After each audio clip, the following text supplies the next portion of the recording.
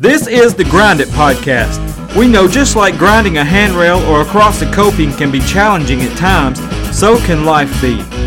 We share God's Word and personal stories to encourage you to keep grinding and to not give up. It's time to grind. So here's the old school skateboarder himself, Randall Tucker. Thank you for listening to the Grind It Podcast today. We're going to continue Romans chapter 2. But I'm just asking for your patience because as you can see, if you're watching on YouTube, that I am in a makeshift studio still. Hopefully this coming week in my new move down to Dawsonville, Georgia, going to get the new the podcast studio finished and be able to get set up and start recording from there.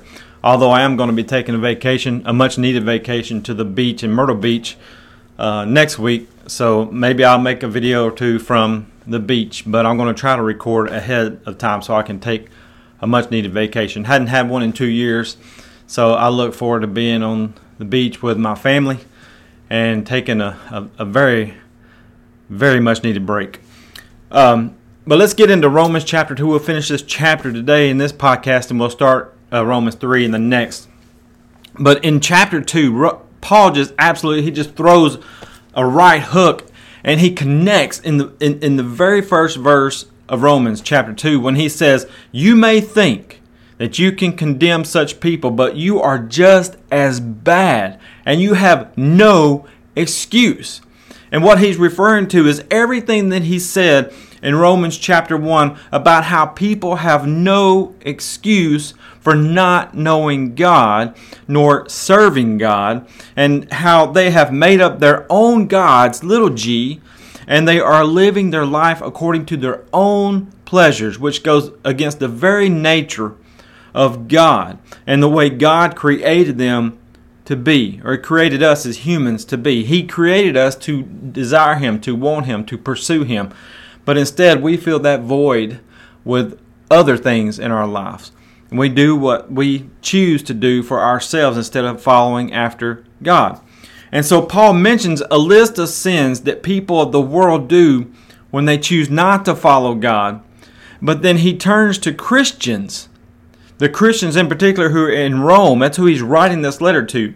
But we can take what he is saying to these Christians, and in chapter 2 and chapter 3, he's talking to the Jewish Christians and to the Jewish people. And we can take the lessons that he is imploring to them and apply those lessons to our lives in 2023, no matter where we are in the world, no matter what culture we are, no matter what nationality we are. The lessons that Paul gives to the church in Rome is just as applicable today as it was 2,000 years ago. And he tells the Christians in Rome that they are just as guilty if they continue living in sin. They're just as guilty, because we like to take Romans 1 and just bash these people who live the alternative lifestyle with all those letters, the LGBTQ, RSTUV, all those letters, and we take Romans 1 and we just beat them over the head with it. But Paul says in chapter 2, and it's funny, I'm 50 years old, and I've heard a lot of Romans chapter 1 and how it's used against these people who live this kind of lifestyle, and they never mention that other list of sins that Paul gives there in Romans chapter 1, and I have never heard anybody talk about the flip side of the coin here in Romans chapter 2 when Paul says, and you're just as guilty. See, you're not to judge those kind of people. He says, basically what Paul is saying in Romans 1 and 2 is you better look at your own life and make sure that your own life is lining up with God and His standard, and that you have a relationship with God for yourselves. And he tells them, he says, you can't just be, and this is just an overview of what Paul is saying here in Romans 1 and 2. He's saying in a nutshell, he tells them that we just can't be hearers of the law. We can't just be hearers of God's word and know what God says, but we actually have to live it. We have to do it on a daily basis, which is a big thing throughout the book of James. So we covered the beginning of Romans 2 in the last podcast. And if you hadn't had a chance to listen to that, I suggest you go back and do so and then come back and listen to this one. But I want to pick up where we left off, and that's in verse 17 when Paul says, "You who call yourselves Jews are relying on God's law, and you boast about your special relationship with Him. You know what He wants. You know what is right because you have been taught His law. You are convinced that you are a guide for the blind and a light for the people who are lost in darkness. You think you can instruct the ignorant and teach children the ways of God. For you are certain that God's law gives you complete knowledge and truth." So listen to the words here that Paul uses to describe these Jews. They rely on God's law. That's positive. That's a good thing. They boast about a special relationship with God. We'll talk more about that in just a minute. But they were God's chosen people of the Old Testament. So they had a special relationship with God. They know what God wants. That is a great thing if you know what God wants and desires from you. How do we know that? It's in His Word. We got to be students of the Word.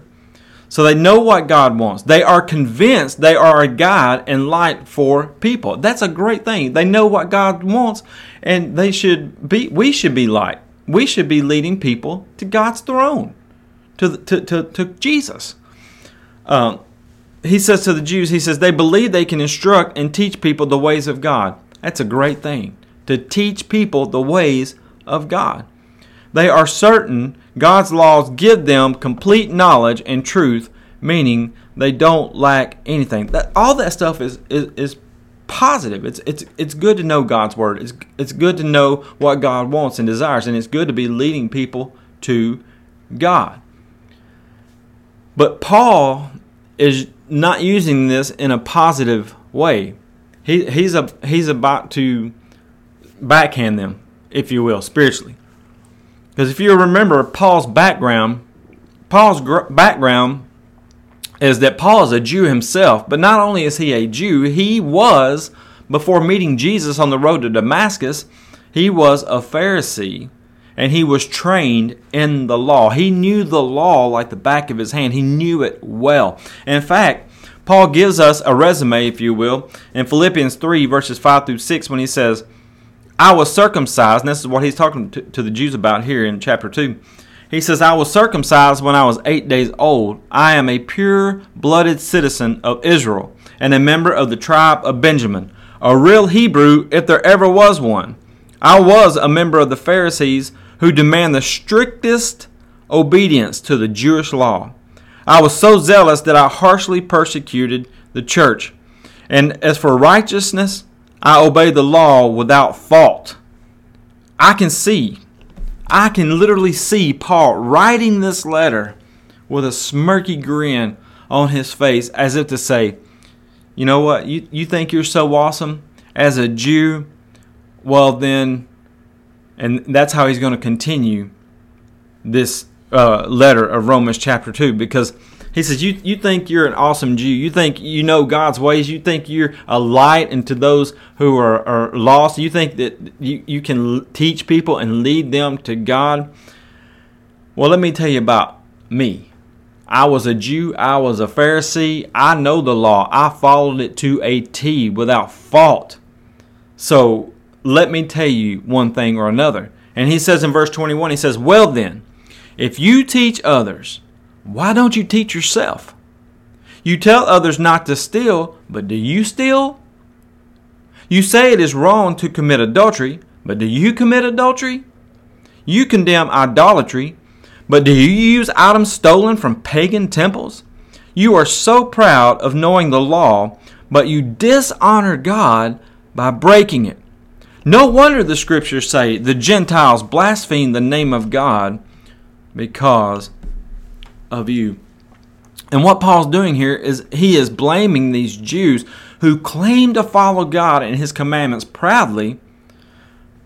He's blaming these Jews for the Gentiles blaspheming God and not turning to God. He's saying, you're the problem.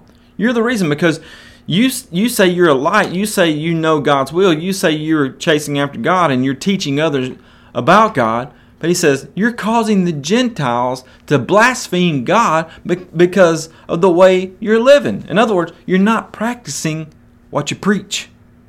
You're not practicing what you preach. And so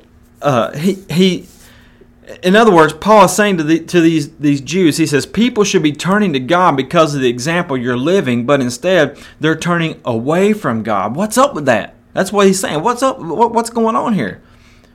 And the problem is these Jews, they're very prideful and they cannot see their own sin. And what they want to do is just point out everybody else's sin and think they're good with God because of what they are doing. But the reality of it all is that they are sinners too, and they need to repent of their sin. And not only do they need to repent, which means to turn away from their sin, that's what they have to do. They have to quit sinning. Paul's saying, you're condemning all of these people, and he lists people specifically in Romans chapter 1. He says, you're condemning people like this. He says, but you are just as guilty as they are because you are continually living in sin. And you got to repent of your sin. You got to quit sinning. It's okay to know the law. It's great to know the law. It's great to know God's will. It's great to know what God wants of you and wants you to do, but you got to do it. You can't just talk about it. You got to walk the walk and talk the talk. That's basically what Paul's saying here to these Jewish Christians in Rome, in Romans chapter 2. He says the Jewish ceremony of circumcision has no value, or has value only if you obey God's law. But if you don't obey God's law, you are no better off than an uncircumcised Gentile. And think about this, even if they do keep the law, there is a major issue here, because if you break one law, the Bible says you've broken all the law. James chapter 2 verse 10, for whoever keeps the whole law yet stumbles in one point has become guilty of all. And guess what? There's only one person who has kept the whole law and kept it perfectly, and that's Jesus himself. And if you ain't Jesus, you're a sinner. You have failed. If you can try to keep the law as best as you can, as a Jew or as a Gentile. And guess what? If you break one law, which you will, then you are guilty of the whole law. No matter how well we know the law, if we were Jews and we could quote it, they wore the big phylacteries, the Pharisees did, to show how much Scripture they knew. It wouldn't matter if they could quote every law from the Old Testament if they don't live it. And Jesus pointed that out, as we covered when we studied John, Luke, and Matthew. And we'll get to Mark on down the road. But Jesus pointed out that these Pharisees who thought they were perfect and was above everybody else, Jesus brought them down off their high horse, because he says, hey, look, you need a Savior because you are guilty of sin as well. And Paul is saying here, just because you've made a covenant with Abraham, made that covenant with God in Exodus chapter 12, and you were born a Jew and you've been circumcised, in a private part of your body, it does not make you right with God. Just because you know the law like the back of your hand, it does not make you right with God. He's already said it's a change of heart, and that change of heart can only come from the Holy Spirit of God. He says that circumcision of the flesh will not get you into heaven. It will not, even though it was a covenant that God made with Abraham, that covenant it's no longer in effect anymore, because the covenant now is a new covenant made through the blood of Jesus Christ and the body of Jesus Christ. And you have to accept Christ, and you have to live for Jesus. And so he says in verse 25, he says the Jewish ceremony of circumcision has value only if you obey God's law. But if you don't obey God's law, you are no better off than an uncircumcised Gentile. And if the Gentiles obey God's law, won't God declare them to be his own people? Because the Jews had a major problem with the Gentiles. And even when the church began in Acts chapter 10, when Peter goes to Cornelius' house and he preaches to, he starts telling these Gentiles at Cornelius' house about Jesus, and the Holy Spirit falls upon them. And Peter and his friends are there, and they go back and report what's happened, and they say, okay, well, God is obviously allowing the Gentiles to be a part of his body now, the body of Christ. But for the longest time, I believe it's at the end of chapter 10, maybe at the end of chapter 11, it says that when they were scattered abroad because of persecution, they went about preaching about Jesus, but they preached to the Jews only. And this would be a constant problem throughout the early church. The Jews would have a very hard time, allowing these Gentiles in with their fellowship, if you will. Paul goes on to say, he says, if the Gentiles obey God's law, won't God declare them to be his own people? Yes, he would. In fact, uncircumcised Gentiles who keep God's law will condemn you, Jews who are circumcised and possess God's law but don't obey it. In other words, a Jew who is out here who has never been circumcised, but they've accepted Christ and they're living for Christ, they've been grafted into the body of Christ. They're uncircumcised, but they have Christ. They're washed in the blood of Jesus, and they're filled with His Holy Spirit. They're better off than you circumcised Gentiles who have the law but don't obey it, who don't live by it. For you are not a true Jew just because you were born of Jewish parents or because you have gone through the ceremony of circumcision. It's not going to do you any good just because you had some flesh cut on your private parts. Verse 29, no, a true Jew, and here's what Paul says to these Jewish people who continue to live in sin. No, a true Jew is one whose heart is right with God. And true circumcision is not merely obeying the letter of the law. Rather, it's a change of heart produced by the Spirit, the Holy Spirit, the Spirit of God. And a person with a changed heart seeks praise from God and not people.